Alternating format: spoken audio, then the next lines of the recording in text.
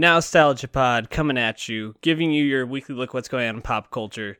Pat Sheehan here with my co-host, Dave Martin Swagger. Dave, how you doing today, man? Hey, man. How's it going? We have some interesting things to discuss today. Mostly positive like usual, but yesterday, man, we're going to get to it, but disappointed. Yeah, before we get too far, if you're watching us, you're going to hear some takes on some rock music, which we know most of our fan base is rock-oriented. I don't know if that's true, actually. I feel like we get pretty good hits on most of our rock reviews, though. We're going to be talking Mad Lib, Twilight Zone, and then we got some movies yesterday, and we're going to be discussing the Spider-Man movie dropping on Tuesday. But before we do, hit that subscribe button so you can listen to Dave talk about why he's disappointed this weekend, which I'm guessing has to do with the NBA. Oh, God.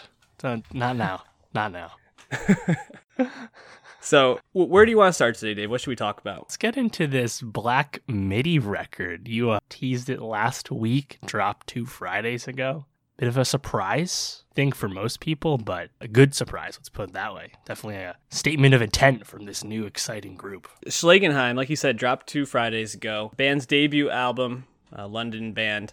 It's interesting. So they, like you said, it was a bit of a surprise, and I think the only people that really knew about them were people that probably followed KEXP on YouTube, where they dropped like a 6 or 7 song set back in January, and by that point they only had BM, which was one of the standout tracks from this album, and the rest of the songs were just untitled, and later a couple of them would be on. Actually, I'm not sure if all of them were. I can't remember, but a lot of them ended up on the album. But this is a relatively unknown band. If you watch that video, they're very young, and they all look very young. Also, not what I expected at all to see. But this was a really interesting album that I liked a lot. It's getting a lot of positive reviews. They're very strange, and I think that's fucking awesome about them. I guess you'd have to call them experimental rock, but they really infuse a lot of different sounds. I know that you're not the biggest rock fan. You do enjoy more upbeat rock music, though. Did Black MIDI tickle your fancy? Definitely, yeah. It's experimental is the perfect way to put it. I think it's really the only way to explain it. Despite the band name, it's not Black MIDI music in the Japanese sense. Right. That is a cool reference. But yeah, it's just like really dense experimental rock that's also really noisy. Like that guy fucking like is trying to break his drums, it sounds like at times. Like shit's fucking wild. And I think what stands out to me, obviously being upbeat, being loud, but also being unlike anything else, I think is what stands out most.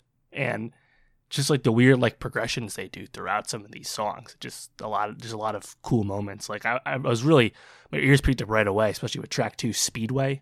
It's just like it's not something I expected to hear. Let's put it that way. Like you go in with the acclaim. I didn't listen to BM before, so I really didn't know what to expect, and to be pleasantly surprised by a young new rock group in 2019 is pretty exciting.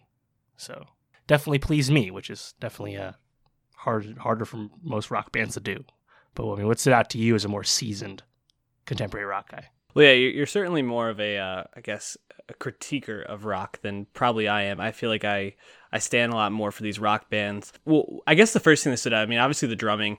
They kick off the album with this awesome, like, they're just going buck wild in the beginning, and it really like captures your attention, and it does eventually kind of give way to this more, I don't know, a more traditional rock song by the end of 953. But like you said, then it goes into Speedway, which is this like Talking Heads-esque song, which if you listen to 953 and then that song, you have no idea what direction this band is going, and that's kind of how the whole album goes. That from song to song, it's something different, something pretty fascinating.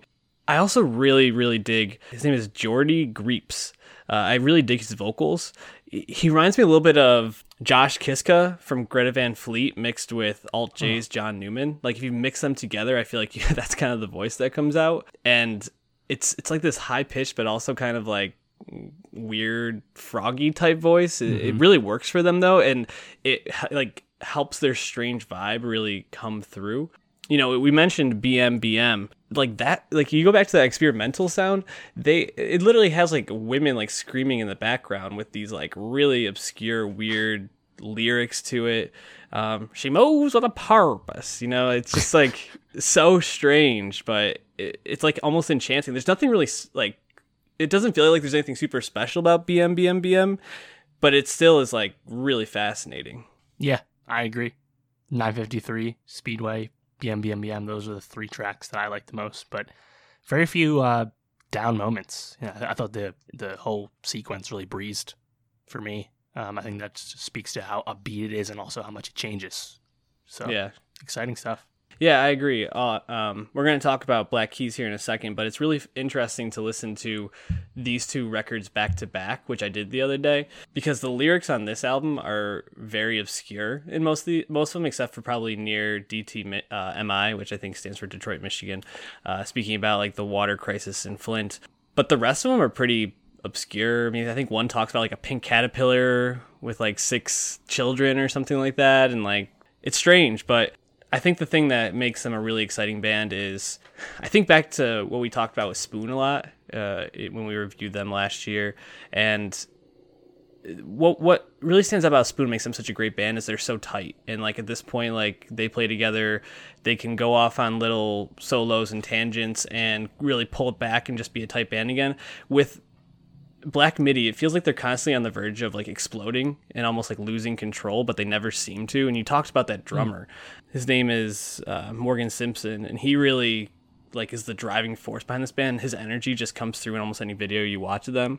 So I think if you want to be like tuned into a really exciting up and coming rock band that seems to have just like exponential potential right now, you got to get on Black Midi, and I think there'll probably be some cool moments to talk about them in the future. So really exciting stuff. We already added Speedway to our Nostalgia Best of 2019 playlist, so definitely go check that out and give that a follow. And I already mentioned the Black Keys. The reason I thought it was interesting to compare their lyrics, because I feel like the Black Keys lyrics, for a band that is so refined, similar to Spoon, the one knock I have on them is that these Black Keys lyrics on Let's Rock, their 9th album, are pretty blah. Like, there's really not much substance to them, I feel like. I don't know, did you get that vibe listening to it?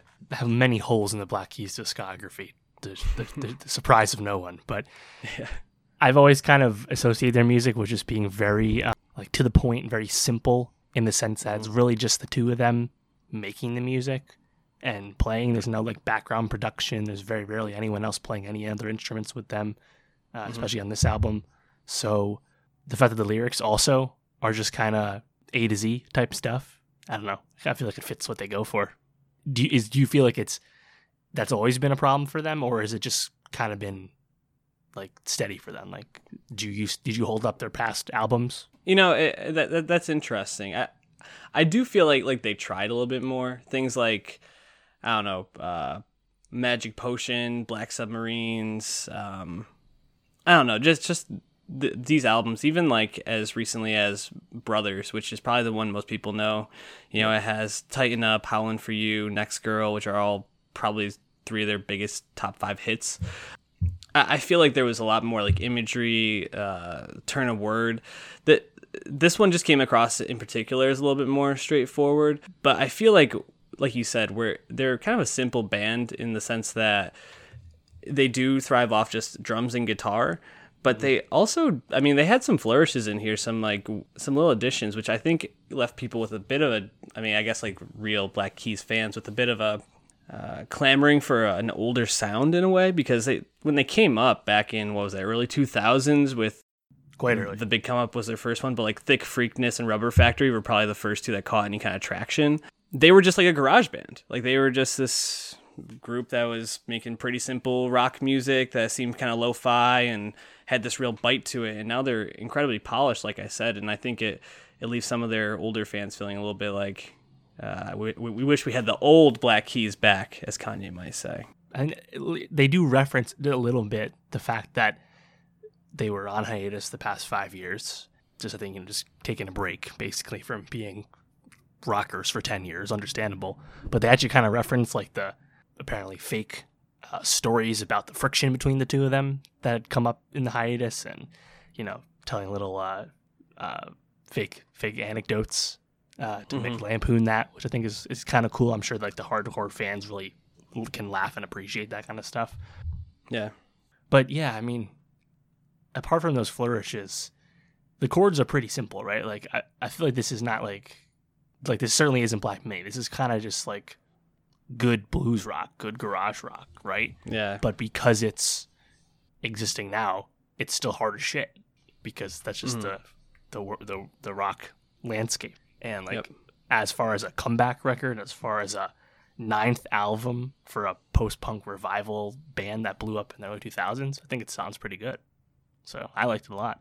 Yeah, I'd agree. I mean, I think the thing I would say about this album is it's very catchy. And for rock music to come across and be ear-catching, I don't want to say it's necessarily pop rock, because I think there's a lot more to it than that. It's very much like 60s, 70s classic rock in style. Yeah. I saw a lot of people comparing it to ZZ Top, which I think feels correct. I really enjoyed the moments, though, where they like added like female backing vocals, or even a song like Breakdown that begins with like an electric sitar in the beginning. It really adds like a whole new element where it does feel like they're experimenting and trying to do more than just stick to that classic formula, which they do really well. I mean, Shine a Light and Get Yourself Together were probably two of my favorite songs, and they both are just these awesome guitar-driven ballads. Like it's a simple formula that works, but I do like when they go outside the box a little bit.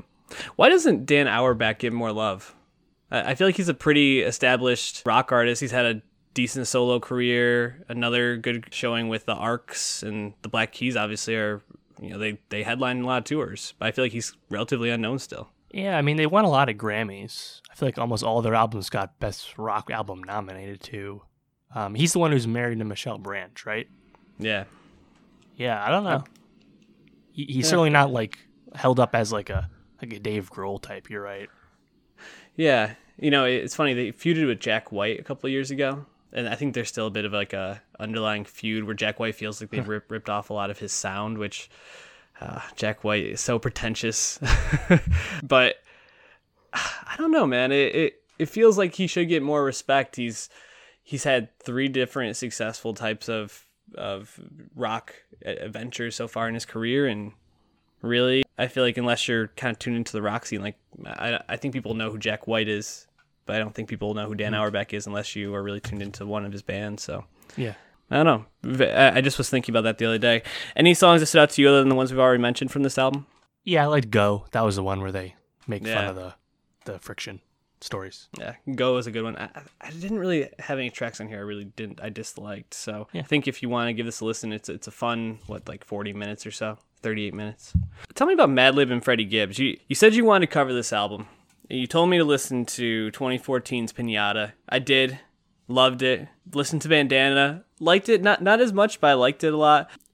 Tell me about this grouping and just kind of like how they came together. It's kind of interesting just because Madlib, the producer, and Freddie Gibbs, the rapper, are just the latest duo that Madlib has been a part of, like a super duo, right? Like he has, obviously, most famously, Madvillain with MF Doom, Madvillainy, a classic album from like the early 2000s from Doom and Madlib, and then also J-Lib with Jay Dilla, and Liberation with Talib Kweli, and now we have Mad Gibbs, and they started out with a bunch of EPs, was really just a bunch of loose songs. A bunch of them ended up on Pinata.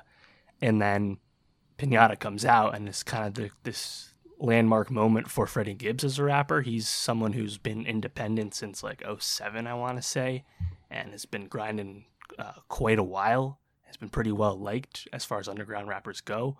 But Pinata, just the union of Gibbs's gruffness, his matter-of-factness with the incredibly unique, you can't match it production that Madlib has been doing for 20 years.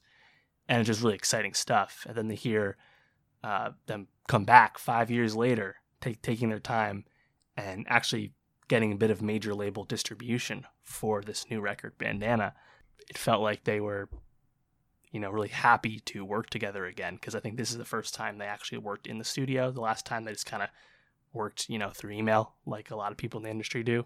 So yeah, very interesting just because it feels like the natural arc for Madlib. It's just like the latest stop for him on his, crazy career. But for Gibbs, this is truly like a coming out party. And I think kind of just cementing his status as like one of the most underrated, underappreciated rappers we have. But yeah, it's just exciting music for sure.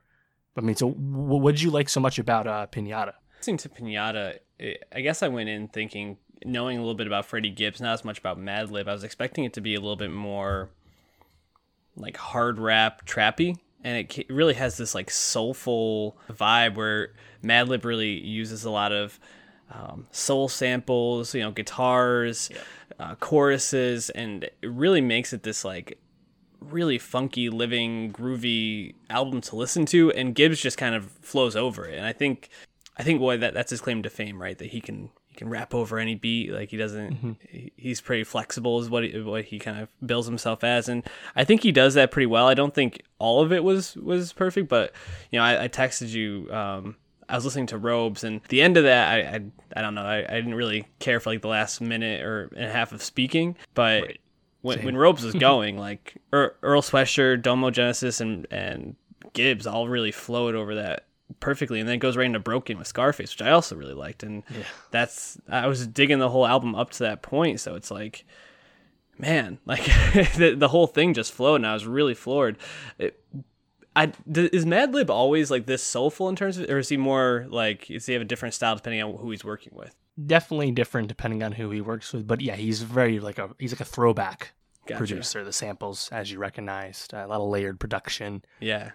I think it depends when you're listening to him. Like Mad Villainy, there's some Hall of Fame beats on that album, and they don't sound anything like what you listen to from Pinata or Bandana, that's for sure. But that just kind of speaks to Madlib. He can do so much stuff. He's kind of like a Kanye in that regard, very throwback producer, can try anything and pull off a lot of stuff.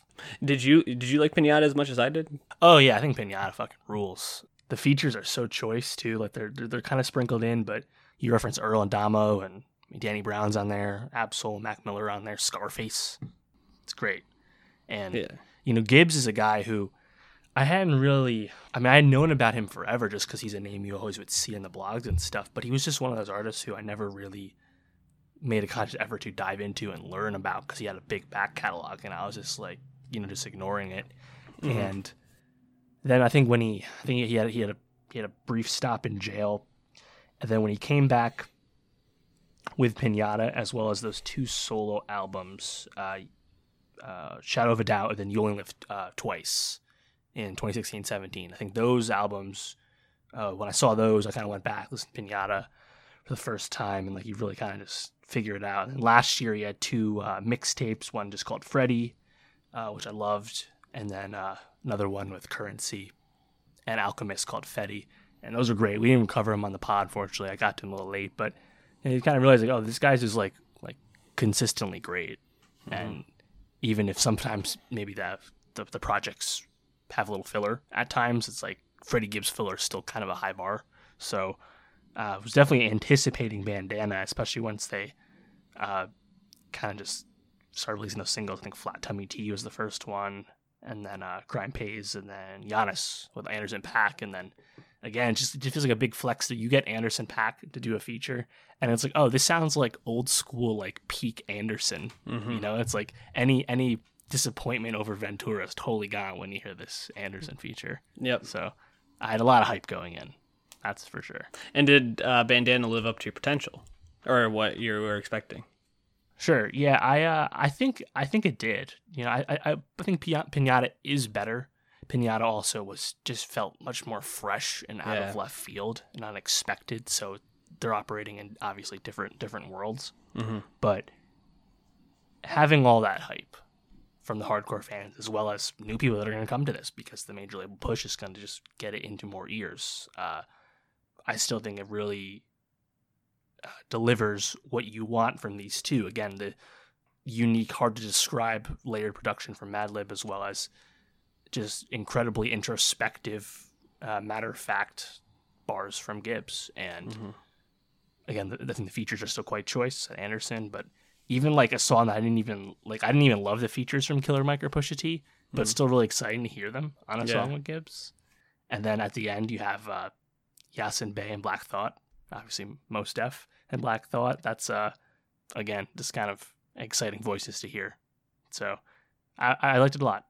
Yeah, I thought Black Thought's feature was probably my favorite on all this. I felt like he really kind of got the vibe of the album a little bit more than something like Palm Olive, where like Killer Mike and Pusha T seemed, I think, a bit out of place. Anderson .Paak is like such a fucking chameleon, and I think this is, Madlib and him could make an album together seamlessly, and it would sound great. Yeah, I would love that team up, but yeah, I just.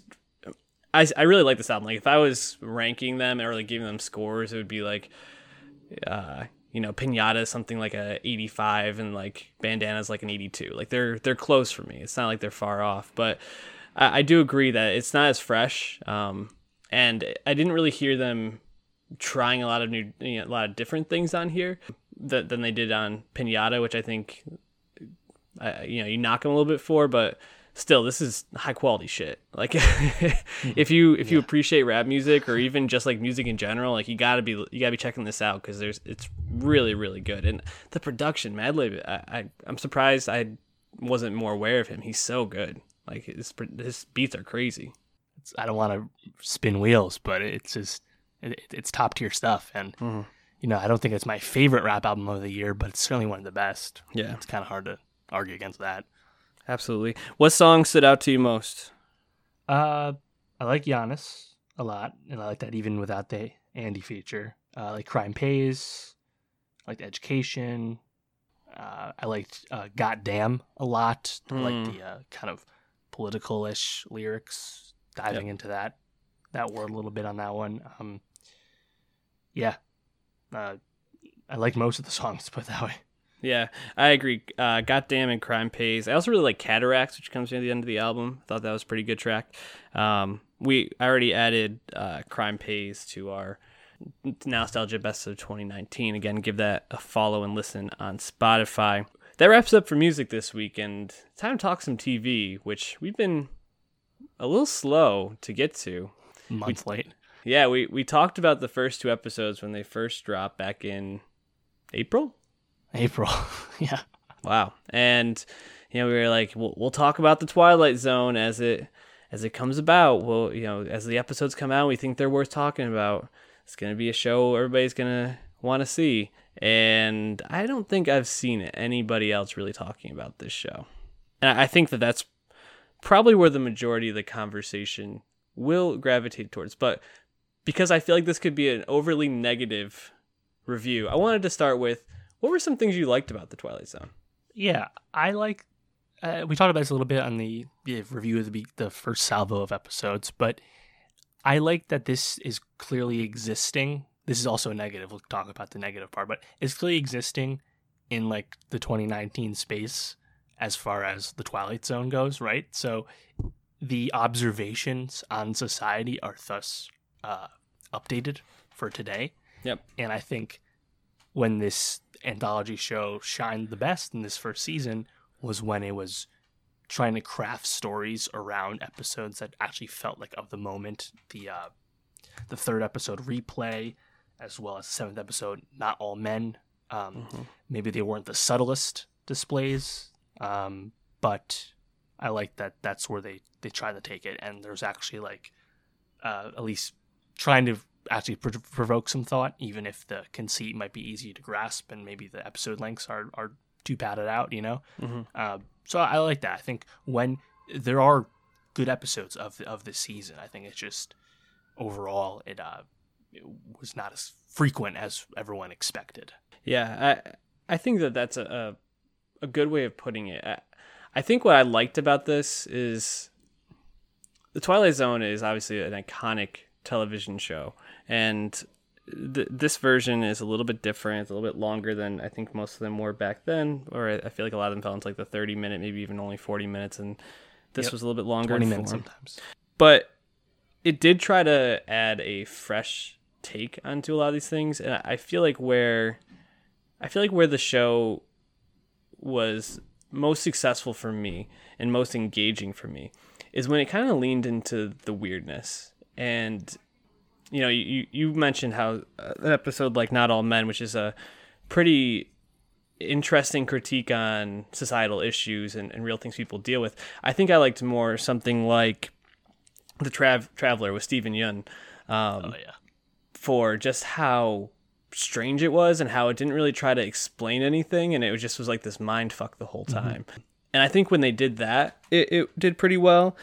There was like Six Degrees of Freedom, the episode with a bunch of really famous people, like Jessica Williams was in that one.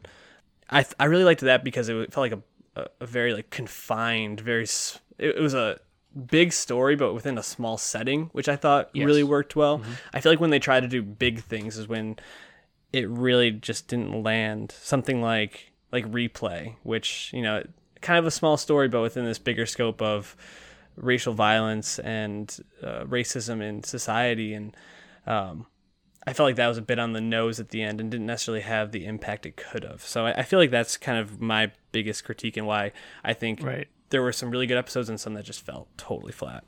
Yeah, honestly, and I think a negative for a lot of the episodes was just that the audience just kind of gets the conceit or figures out the logical conclusion, gets the point much sooner than the episode does. And thus you're kind of just twiddling your thumbs waiting for the resolution to happen that you already know.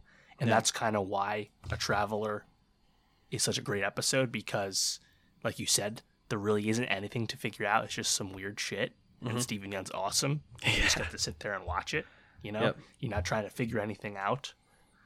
Well, you are, but it doesn't actually matter, Right. So, like we talked about this, but the first episode, The Comedian, kind of just repeats itself for like a middle, like 10-15 minutes almost. And like we already get it. Like we already got the premise and we understood where this was going. Let's get to that, where it was actually going, And there's other episodes like The Wonderkind, John Cho and Jacob Tremblay, which definitely has shades of the Waldo moment from Black Mirror, obviously. But it's just something that's like so absurd and outlandish that even if you are willing to accept it, it basically is going exactly where it was always going to go. Like there's really no shock in it.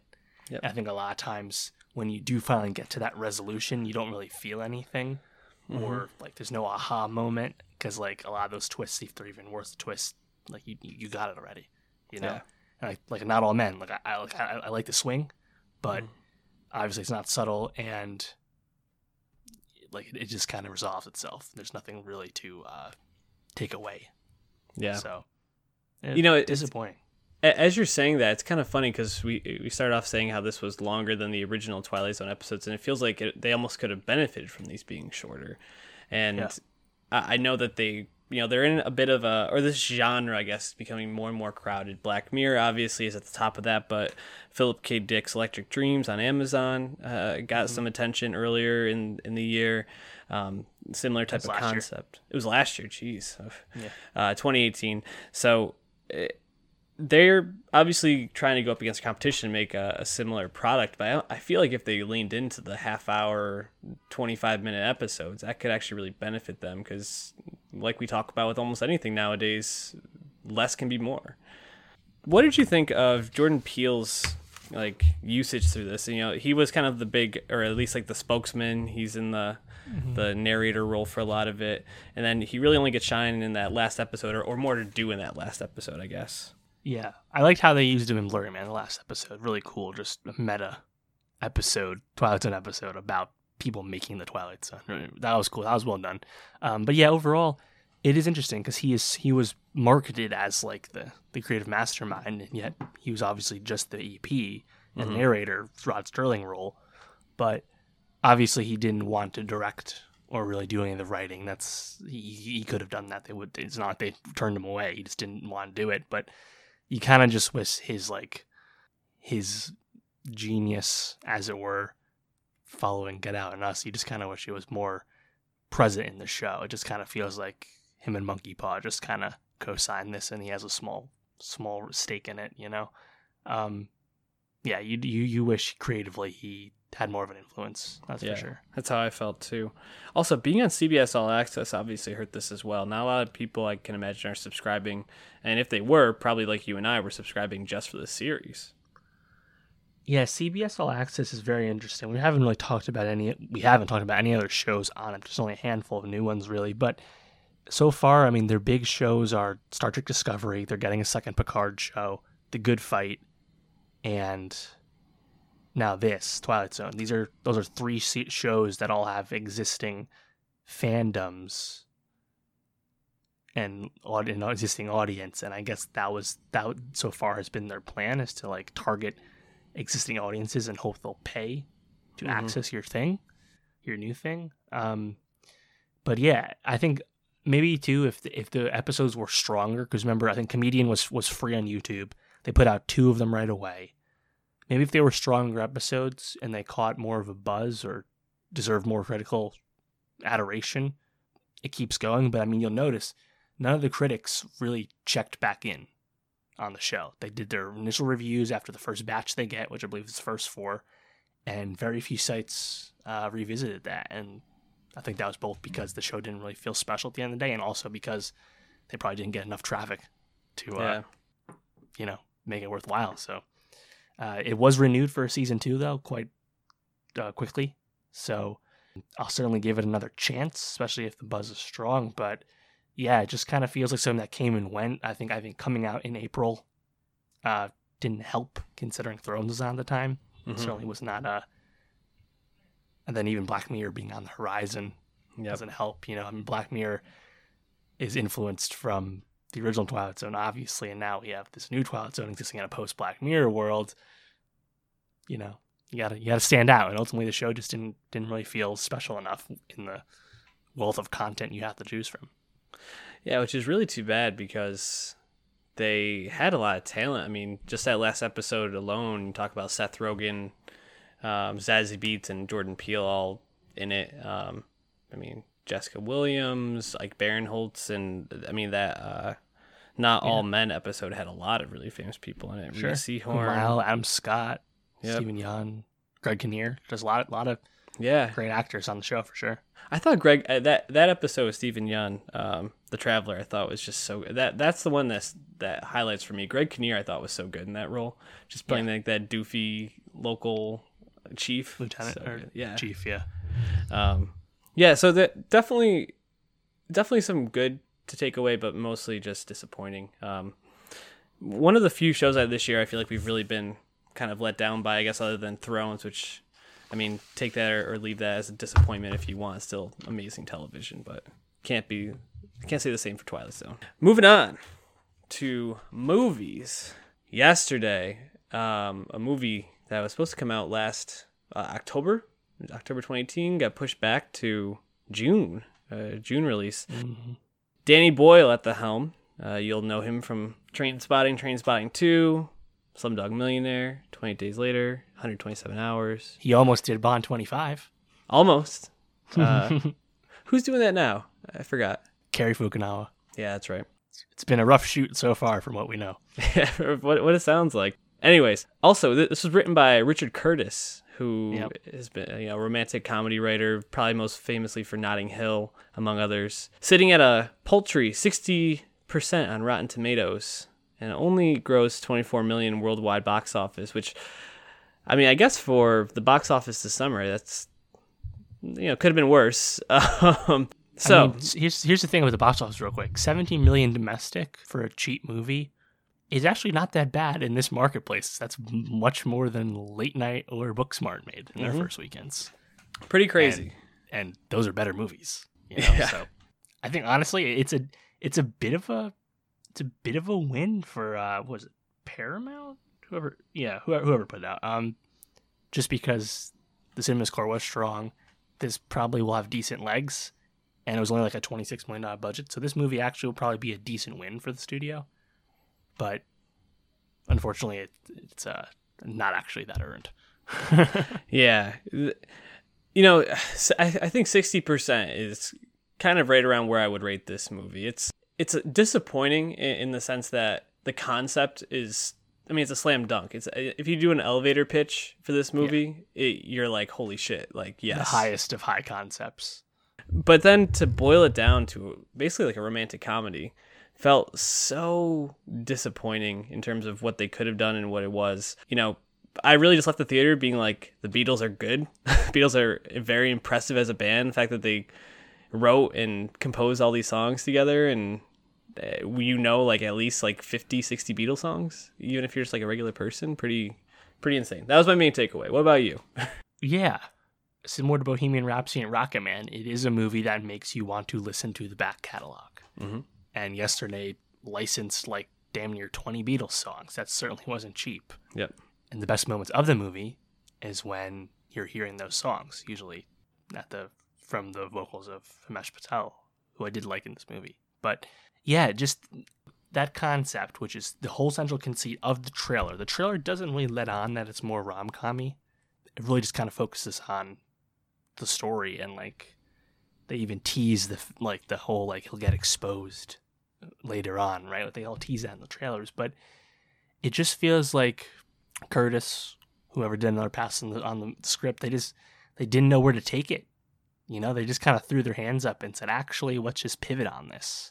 And they don't really do any exploration of the concept, despite the fact that anyone can think of so many interesting things you'd want to know or you want to see the story explore, or at least not at. It just doesn't make any effort to do that. It ultimately is just a very conventional story that happens to have this high concept, what if people forgot about the Beatles thing, paste it on top. So yeah, I was just disappointed in the structure of the movie, because like it's not bad at all. I think the movie's fine. Mm-hmm. But it's just really disappointing because you can just really easily think of a better path for the plot. So right, the story could have very easily been exploring the impact the Beatles have on society currently, how things would have changed if they hadn't existed or people couldn't remember their music. And what it became was a vehicle to express despair by being wrapped up in a system of greed, and to look at what it means to not be truthful. And it's highlighted by a meeting that Jack, played by Himesh Patel, has with John Lennon, who lives in this universe, which I felt never got killed. That is interesting. They don't go there though. Right, exactly. There's no examination of what it means that he didn't live. You know, they just basically they use him as a vehicle for Himesh, you know, for Jack to realize, oh, I need to be truthful and I need to go after Ellie. Yes. Just so much potential in all these moments that they just didn't want to explore, because I think it probably felt too overwhelming to the story that they decided to tell. Right. And I mean, you mentioned it, like, what if the Beatles were received differently? They tease this twice. When he sings Yesterday, and like that's when Jack learns what's going on, and they're all like, you know, they're impressed, but then he's like, this is one of the greatest songs ever. No, I mean, that was good, mate, but it's not Coldplay. It's not Fix You. And then it happens again when he's playing Let It Be for his parents, and like they just keep interrupting him and aren't giving him a chance. And I was like, that would have been cool. Like, what if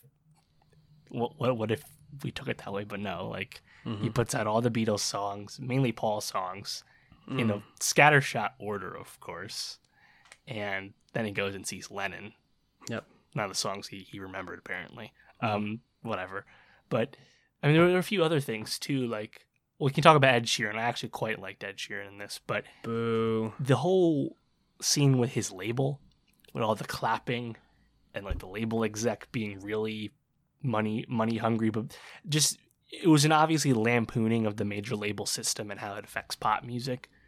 But it just had it, or at least for me, that like they thought they were being like really clever and like, see how the labels always fuck over the artists, but like it wasn't subtle at all. And that was extended by Kate McKinnon's character as his agent or label representative, who is just like openly talking about how greedy and power hungry she is, and how she'll take control of his masters and make most of the money. Like, it just felt like it was almost from a different movie. Like this weird commentary on labels. Meanwhile, you're not actually exploring any other of these more interesting thoughts. I don't know. It just bit of a Frankenstein movie. Yeah, and you know, you have some really talented people in this. Lily James, I thought, was pretty good. You know, you remember her from Baby Driver. She was also in Hobbs and Shaw. No, is she in that? She's in Darkest Hour. She's in the Mamma Mia. Mamma Mia, that was the other one. Really, really charismatic actress, but she has very little to do in this, unfortunately. You have Kate McKinnon in this too, whose character is basically an 80s caricature of a villain. It's hard to really even describe how outlandish she is and just how like vile of a person they make her out to be, and just totally unrealistic, which I mean you suspend belief for a movie like this anyway, because the guy wakes up and the Beatles and Coca-Cola and cigarettes don't exist in this world. I mean, as well as Oasis, which is a pretty funny moment. And also, I mean, I have a lot of things to nitpick, but one nitpick I just want to say while it's on my mind, he plays this thing at the end to win Lily James back, right? And the song that made her fall in love with him is Wonderwall, which he could totally just have played Wonderwall there at the end, and that could have been like a interesting like callback to like win her back and whatever, like jar this memory. And he just doesn't. He doesn't play any songs. Just like, yeah, I love you, and these are the 4 people that actually wrote these songs, and here's a mixtape. And Ringo Starr's name isn't actually Ringo Starr, so he doesn't even give the real person credit, which is very interesting. It's just a stage name. So this person in this universe would be like, no one who knows who the fuck Ringo Starr is, but Paul McCartney and John Lennon and George Harrison are real people. Just very, I guess it's befitting the Beatles lore anyway. Yeah, to go back to some of the nitpicks, you said Ed Sheeran, you really liked him. What did you like about his performance? It just felt like it was very self-aware bit of acting from Ed. Like he's kind of just making fun of himself, and like when what's his name was like, he's like, oh, listen to the album, man. And Ed's like, oh, really? And he's like, yeah, didn't like the rapping. Think you should leave that to the brothers. I thought that was hilarious. Like, the fact that Ed would let that line be spoke to him is just quite self-aware. And I think he always kind of comes across that way. I think of the Thrones cameo. Was this positioning him using him, using Sheeran as like the Deus Ex Machina to jumpstart Jack's career? I liked it. I just thought it was kind of entertaining, even if the whole let's write a song in 5 minutes battle didn't seem likely. Also, nor did him playing like a 500-person room in Russia. Like he was already at peak Ed Sheeran. We know that songs like Shape of You are out, so this is like he's selling out Wembley. Billions of streams guy. He sells out arenas everywhere, not just in the States, not just in England. But Moscow, he's playing what? House of Blues? Yeah, House of Blues Moscow. No fucking way. Oh man, so and I mean, there's a lot with Ed Sheeran. I didn't particularly like his performance. I also felt like this in some ways saying he's like the Beatles of today, which yeah, if that's I don't know about that part, but like I liked when his dad was like, hey, you kind of look like Ed Sheeran. Yeah, I'm Ed Sheeran. Like, it's just kind of funny stuff. Yeah, Dave, if you were Ed Sheeran and you sold out Wembley Stadium and all your fans, similar to Jackson, Maine in A Star Is Born, all your fans are there to see you, and then you're like, oh, and here's this other person that's going to come out and do some songs for you. How do you think they'd react to that? I guess if it's this guy in this world, maybe well. Hey guys, the noise ordinance, we can't change it, so I'm going to take 15 minutes away from you guys and give it to this dude. Yeah.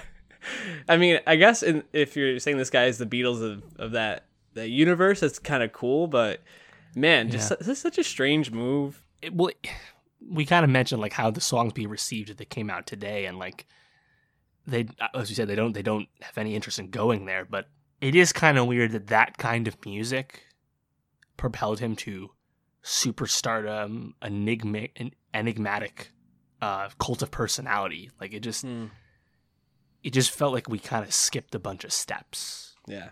Because we are expected to believe this is happening today. So I think if you're a music fan, you get disappointed over that. And if you're just like a movie fan, you just kind of are disappointed in the simplicity and the fact that they just ran away from the concept at the end of the day. Like I was really bummed when the people that are kind of haunting him in the background and like noticing the Beatles songs, they're just happy that Jack is sharing the songs because they actually aren't musical people, so they couldn't have done it. And I was like it just felt like a surrender. It's like, oh no, not a big deal, and kind of like a weird fake out. And I mean, I'm not a screenwriter. I'm not saying I know how to make this movie better, but it just felt like at every possible chance to take it in a more interesting direction, they went down the middle instead. Yeah, although I was disappointed by them not confronting him and actually just being happy about what happened, but exactly. it did have the best line for me, which is when they asked him why he named it Hey Dude. They're like, "Hey Dude, really?" And he's like, "Stupid Ed Sheeran made me do it."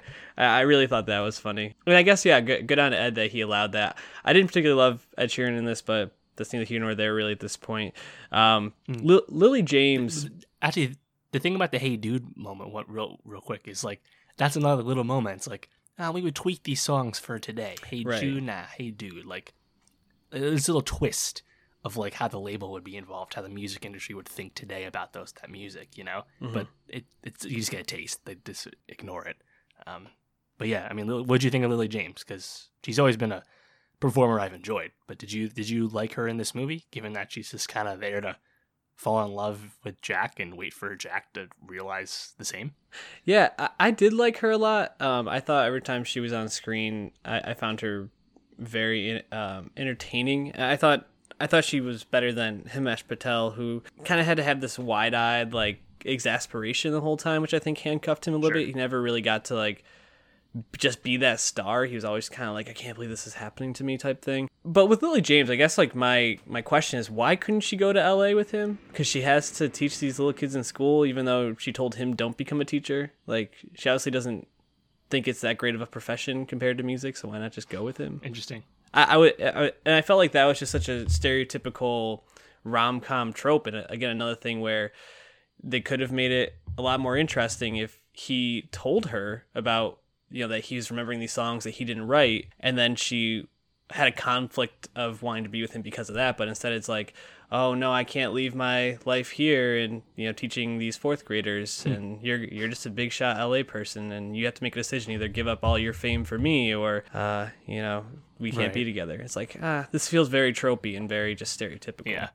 Once that whole Liverpool moment happens after he's doing the Strawberry Fields thing, it's just like, oh, here we go. Now I get the movie. Mm-hmm.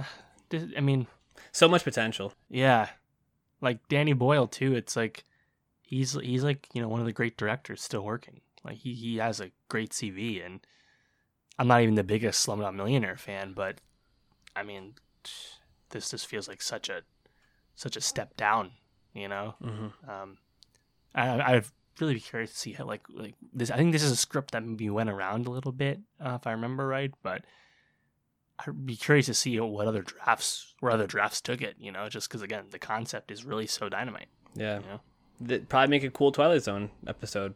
No, maybe nice. Maybe someday they will. Before we go, I wanted to ask you, because I don't know if we've ever talked about it on the podcast. Where are you at with the Beatles? Are you a fan?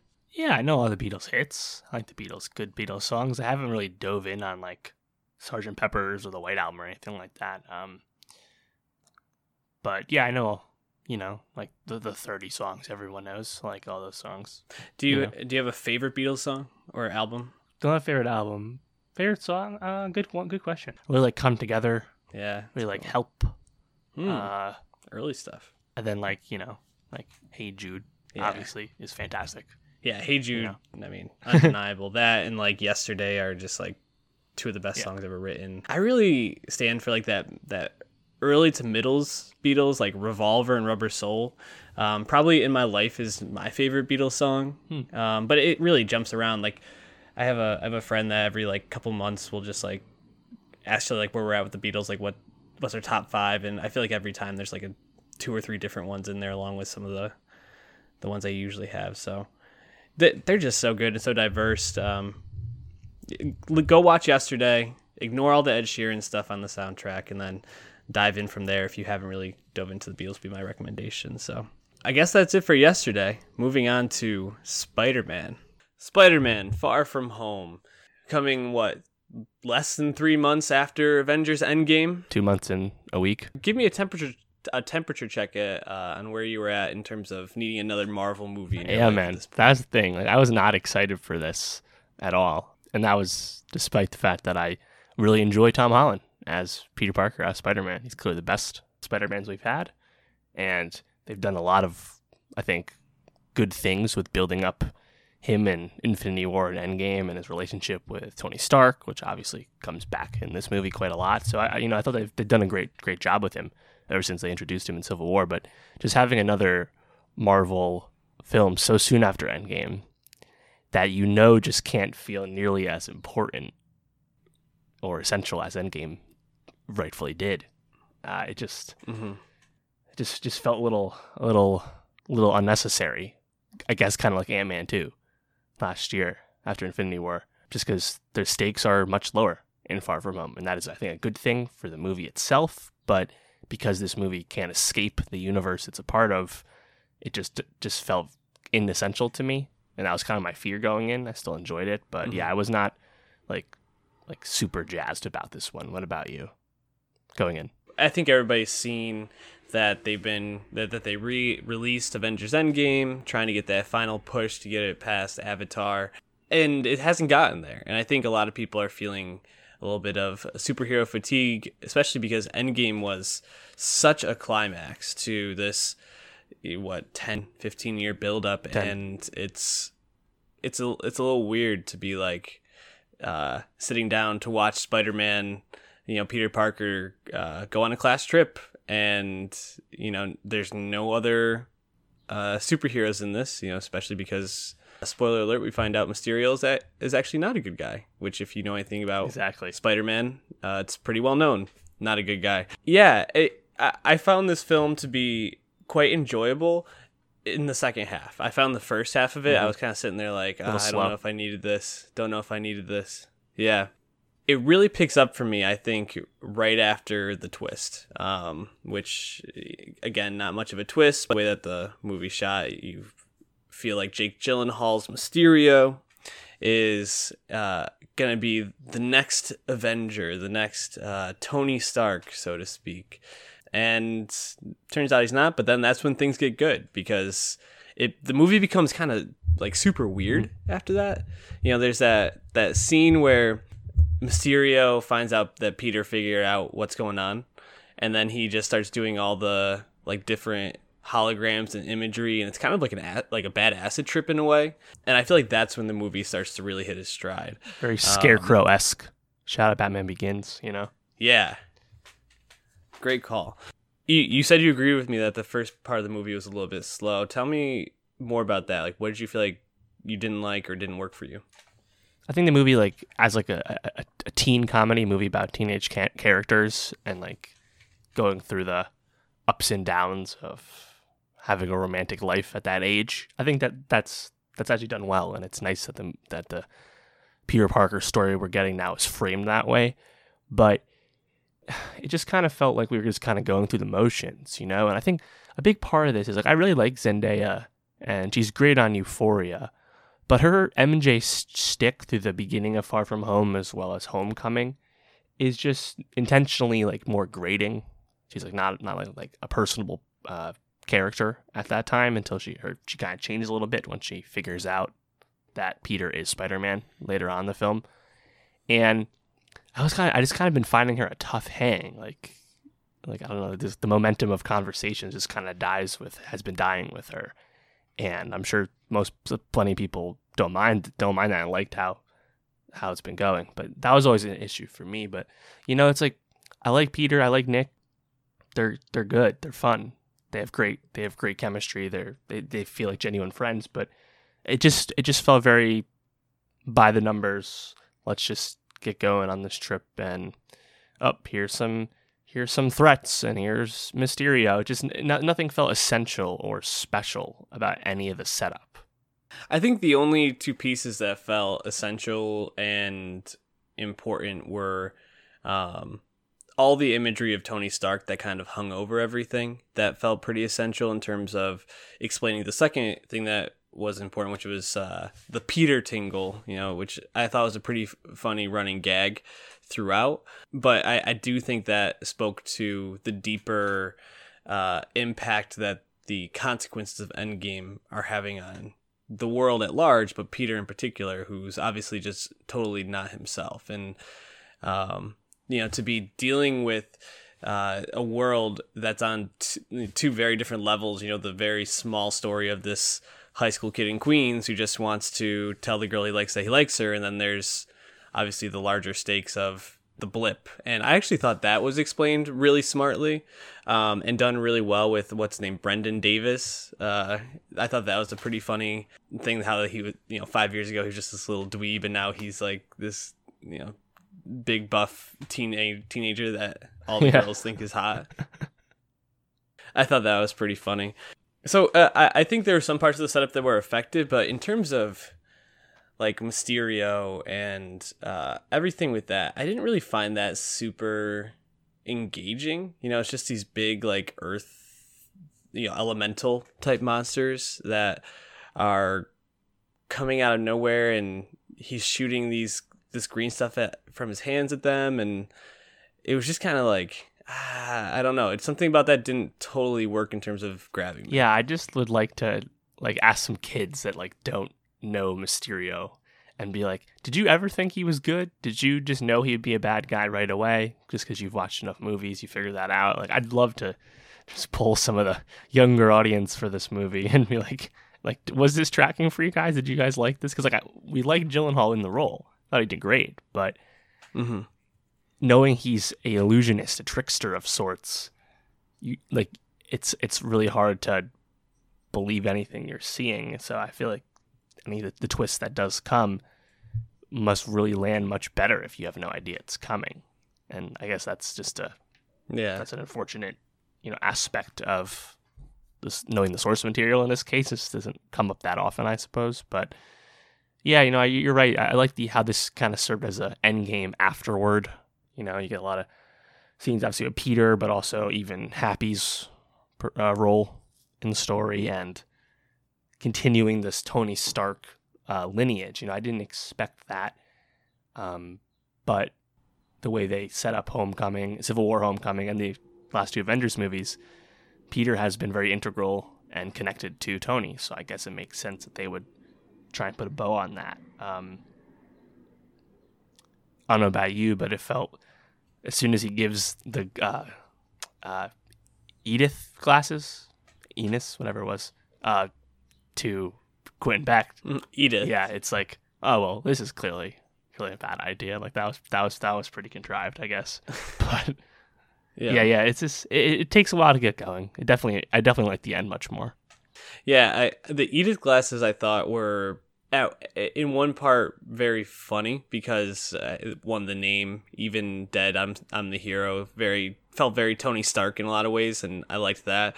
But also I felt it was just like, oh, this is obviously this, I don't know, almost like a MacGuffin in a way. It kind of like helps push the plot along, and it doesn't really have much more than, it's gonna serve this purpose of, obviously Mysterio's gonna get a hold of this at some point, and what's he gonna do with it? I thought I liked a lot of the like traveling stuff and like seeing Venice and Prague and London. But I also kind of found myself wishing he could just be Spider-Man for a while. Yeah. And I know that was part of Peter's conflict, but kind of like the Night Monkey stuff and things like that. I was just kind of like, man, just like, everybody knows that Spider-Man has gone and fought with the Avengers at this point. Couldn't you just say like, oh, he must just be the only Avenger available right now? And like, do you really think people are going to figure that out? I don't know. Yeah. Felt like a bit of a weird question or reason to not be. I was going to say, the planning of their trip didn't make much sense to me. You're in Venice like a day. Like that was before shit was getting changed. Like they're in Venice one day, you fly to Venice, and you leave the next day. What? Mm-hmm. Less than a full day in one foreign city? That doesn't make any sense. Yeah, no, I agree. Although I do have to say, J.B. Smoove, I thought was hilarious in this movie, and Martin Starr, got to play a bit more of like a goofier role for him, which is nice. So I think we both liked the second half of the movie more. How did you feel about the interaction between Peter and Quentin Beck when Peter gives him the Edith glasses, and then the reveal that Mysterio is actually a bad guy? Right. Well, kind of similar to Vulture in Homecoming. Quinn, once you understand, he actually kind of comes across as a more grounded villain with a discernible motivation. And I kind of like the connection that him and his cronies were all ex-Stark employees that felt discredited or shafted by Tony in some way, which is totally believable given everything we know about Tony's personality and behavior and whatnot. So I thought that was, again, just a Mm-hmm. smart construction, the same way Vulture was just someone who his financial well-being was impacted by the invasion in Avengers 1. It's just kind of, I think it's a strong underlying will to just continue to enrich the world and just flesh out things that make plenty of sense once you actually think about them. But yeah, once Mm-hmm. that plan came into focus, and you actually saw them testing the hologram illusion tech or whatever, and seeing that in action, you're like, oh, this is pretty cool. And once he had the glasses as well, he did actually feel like quite a strong threat. So it was just, I think it was more fun once we kind of just focused on the real meat of the conflict. Especially by that point, we also have MJ getting in on the plan, and Mm-hmm. just felt like everyone kind of progressed a little bit as a character by this point. So, and even having like the detour to the Netherlands, I thought was pretty amusing. And then Yeah. of course you get the building the suit AC/DC bit, which Mm-hmm. is kind of a classic thing in Iron Man movies. So I think honestly your people's temperature with this will ultimately be like, are you okay with it being less traditional Spider-Man than perhaps someone would want? As you said, he's not really being Spider-Man in a certain sense. He's literally not even in Queens the whole movie. Mm-hmm. So is that okay? Again, I think that they do a good job. And at this point, I think like getting international kind of makes more sense. I kind of like that the scope is at least a little bigger than just the city, because it just feels like we're past that with Spider-Man, considering he's been in space and died and Mm-hmm. come back and all that. So, and then obviously the post-credits scene, I think, kind of ups the ante on that as well. So, yeah, it's Yeah, certainly. once we know Mysterio's true colors officially, I think it just picks up a lot more, and obviously the visuals get a lot better with all the illusion stuff. Yeah, absolutely. The illusions and just seeing the height of Beck's powers really did make him feel really formidable. And I also felt like the final battle scenes, and also that scene I mentioned before where Mysterio's kind of fucking with Peter and then he gets hit by the train, I thought was really really cool to watch, and just like the visuals of it were very interesting. And I know people usually critique these movies for devolving into a bunch of people punching each other and just fighting, but I really felt like this was a really, really well done final battle scene, especially when Peter has to use the spider tingle at the end and go through that hallway to get to Mysterio. I just thought that was like one of the best fight scenes they've probably done. Really, really cool. It kind of ends. He goes back to New York City and back to Queens. He's open with MJ, and they're in a relationship. But he's open with her about being Spider-Man at this point. He's swinging her around. Movie ends. Very happy. Then we get to the mid-credit scene. There's a video leak to the J. Jonah Jameson Daily Bugle. dailybugle.net Alex Jones type spinoff. Yep. And there's a video of Mysterio saying Peter Parker like did all this, basically putting the blame for all people that died in these things on Spider-Man, and then revealing that Spider-Man is Peter Parker.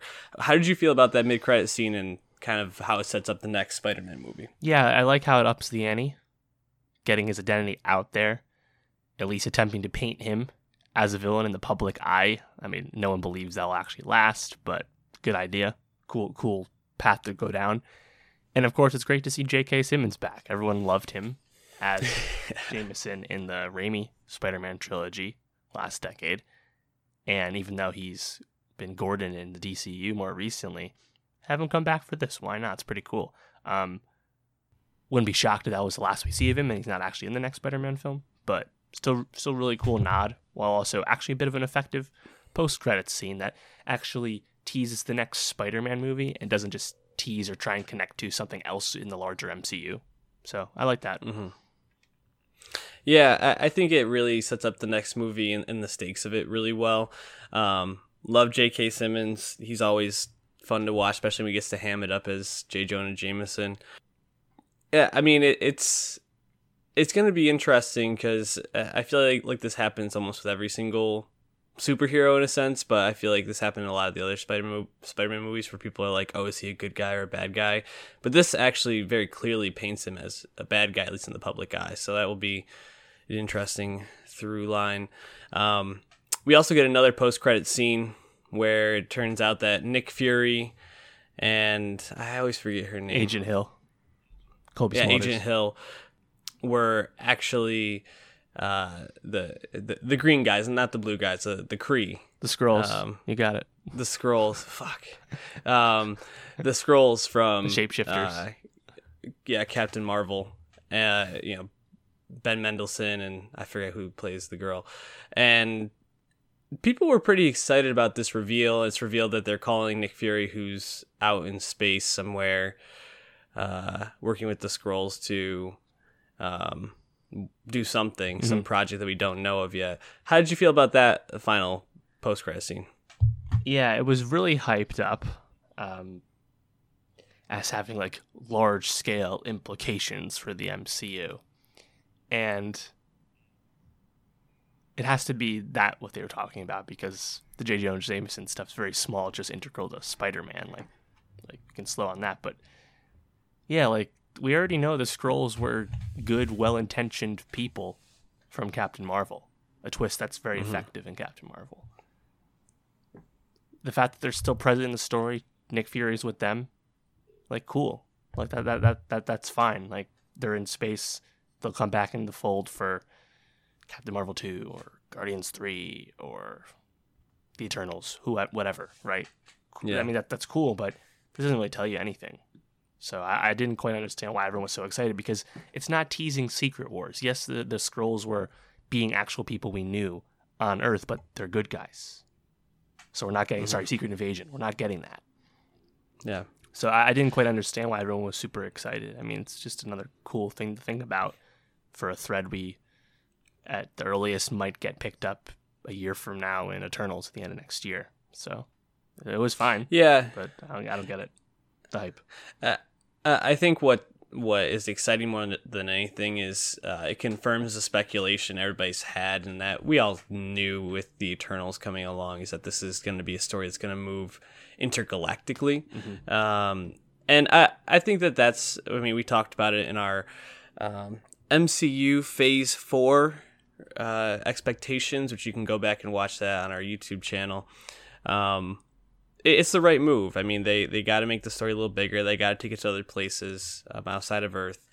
And knowing Nick Fury's working on that, there's no doubt that he's going to pull the team back together to do that. So that's exciting to have that confirmation. I didn't find it exciting beyond, much more exciting beyond the fact that it's always nice to see Ben Mendelsohn, especially in this role. You know, he gets to be a little funnier, a little more charming rather than menacing. So that's nice, and I did find him funny in this small scene.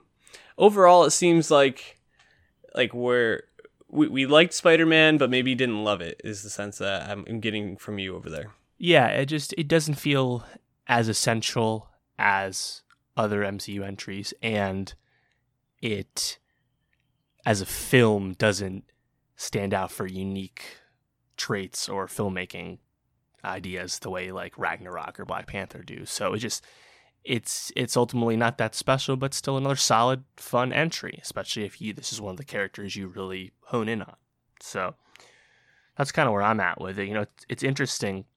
We always expected this to be a new trilogy, considering how warmly received Tom Holland is, and his original MCU contract, which again, remember, it's loaned from Sony. Sony still controls the film rights. They're just working with Marvel Studios for this, was 6 films. So that means he has 1 movie left. We assume that would be Spider-Man 3 with no team-up movie on the immediate horizon.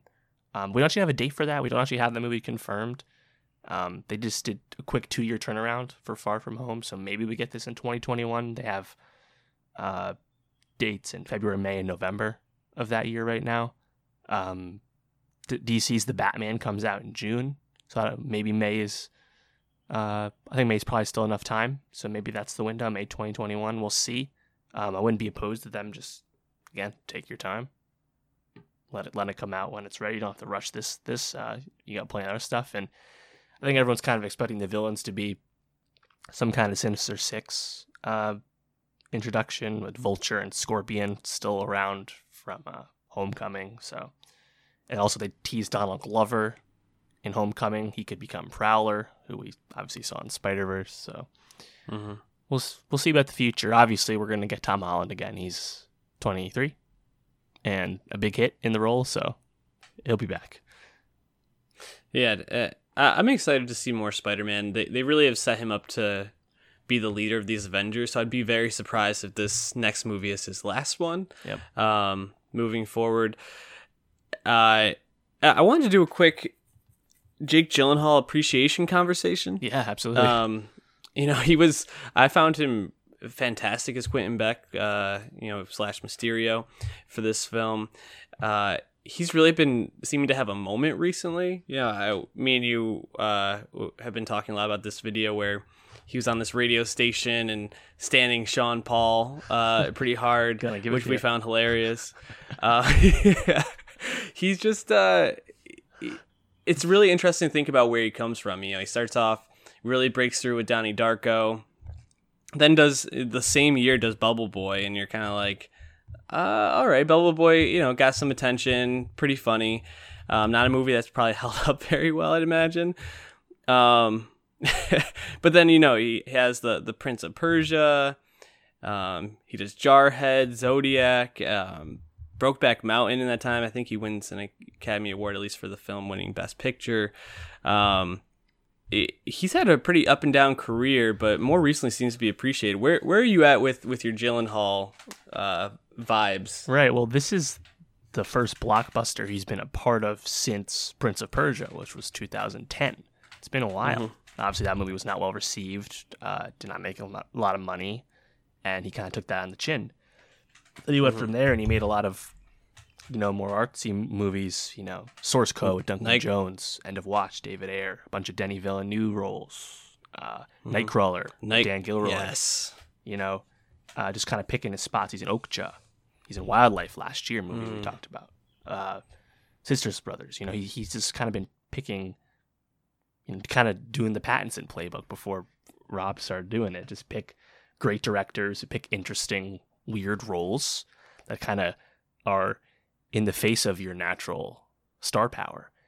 And meanwhile, throughout this whole time, he's been thrown around in all kinds of blockbuster casting, specifically superheroes. Like, I know he was thrown around for Batman multiple times, and obviously they finally scooped him up for Mysterio, but it's actually a role that he's allowed to use his personality, use his acting chops. It's not like just like a suit villain, the way like Corey Stoll had to do in Ant-Man 1, where even though he's a likable performer, he's not really given anything to do besides just kind of be obviously menacing, obviously bad.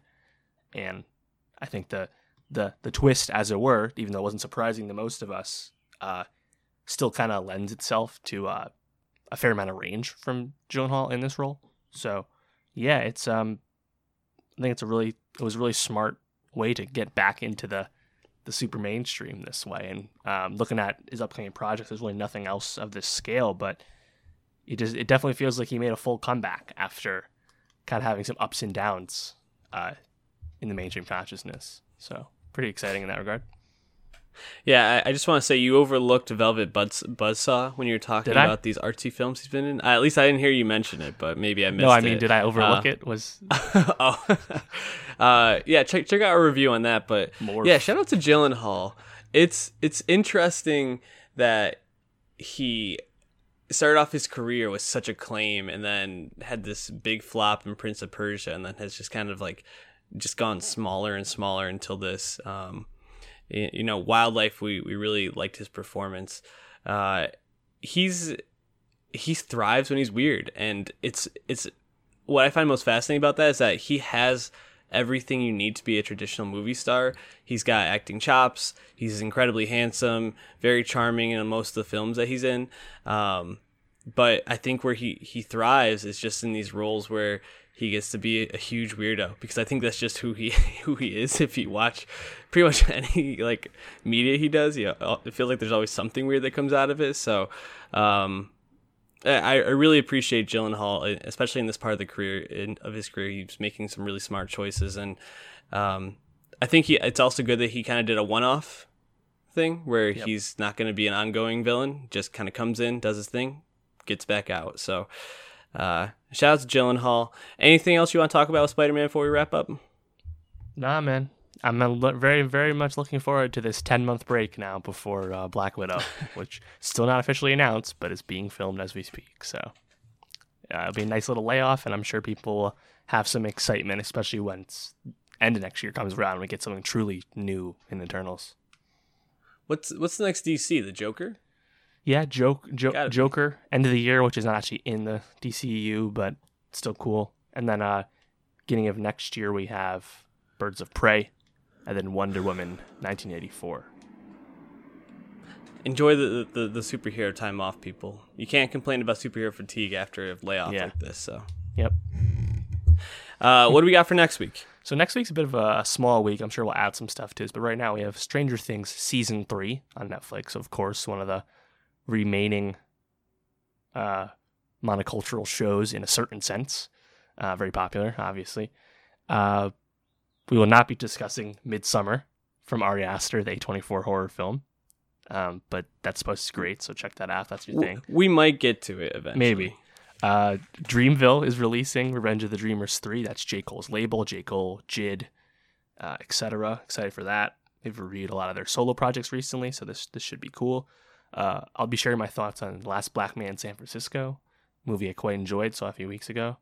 Probably throw some Emmy nomination predictions in there. Those are coming around, and a few other musical projects that come up we'll sprinkle in. So always stuff to talk about. Stay tuned. Hit that subscribe button if you're watching on YouTube. Go to soundcloud.com/nostalgiapod to find us any way you want, and go to our Twitter page at nostalgiapod and follow us there and interact with us. We appreciate you. We love you. Happy 4th of July. Peace out.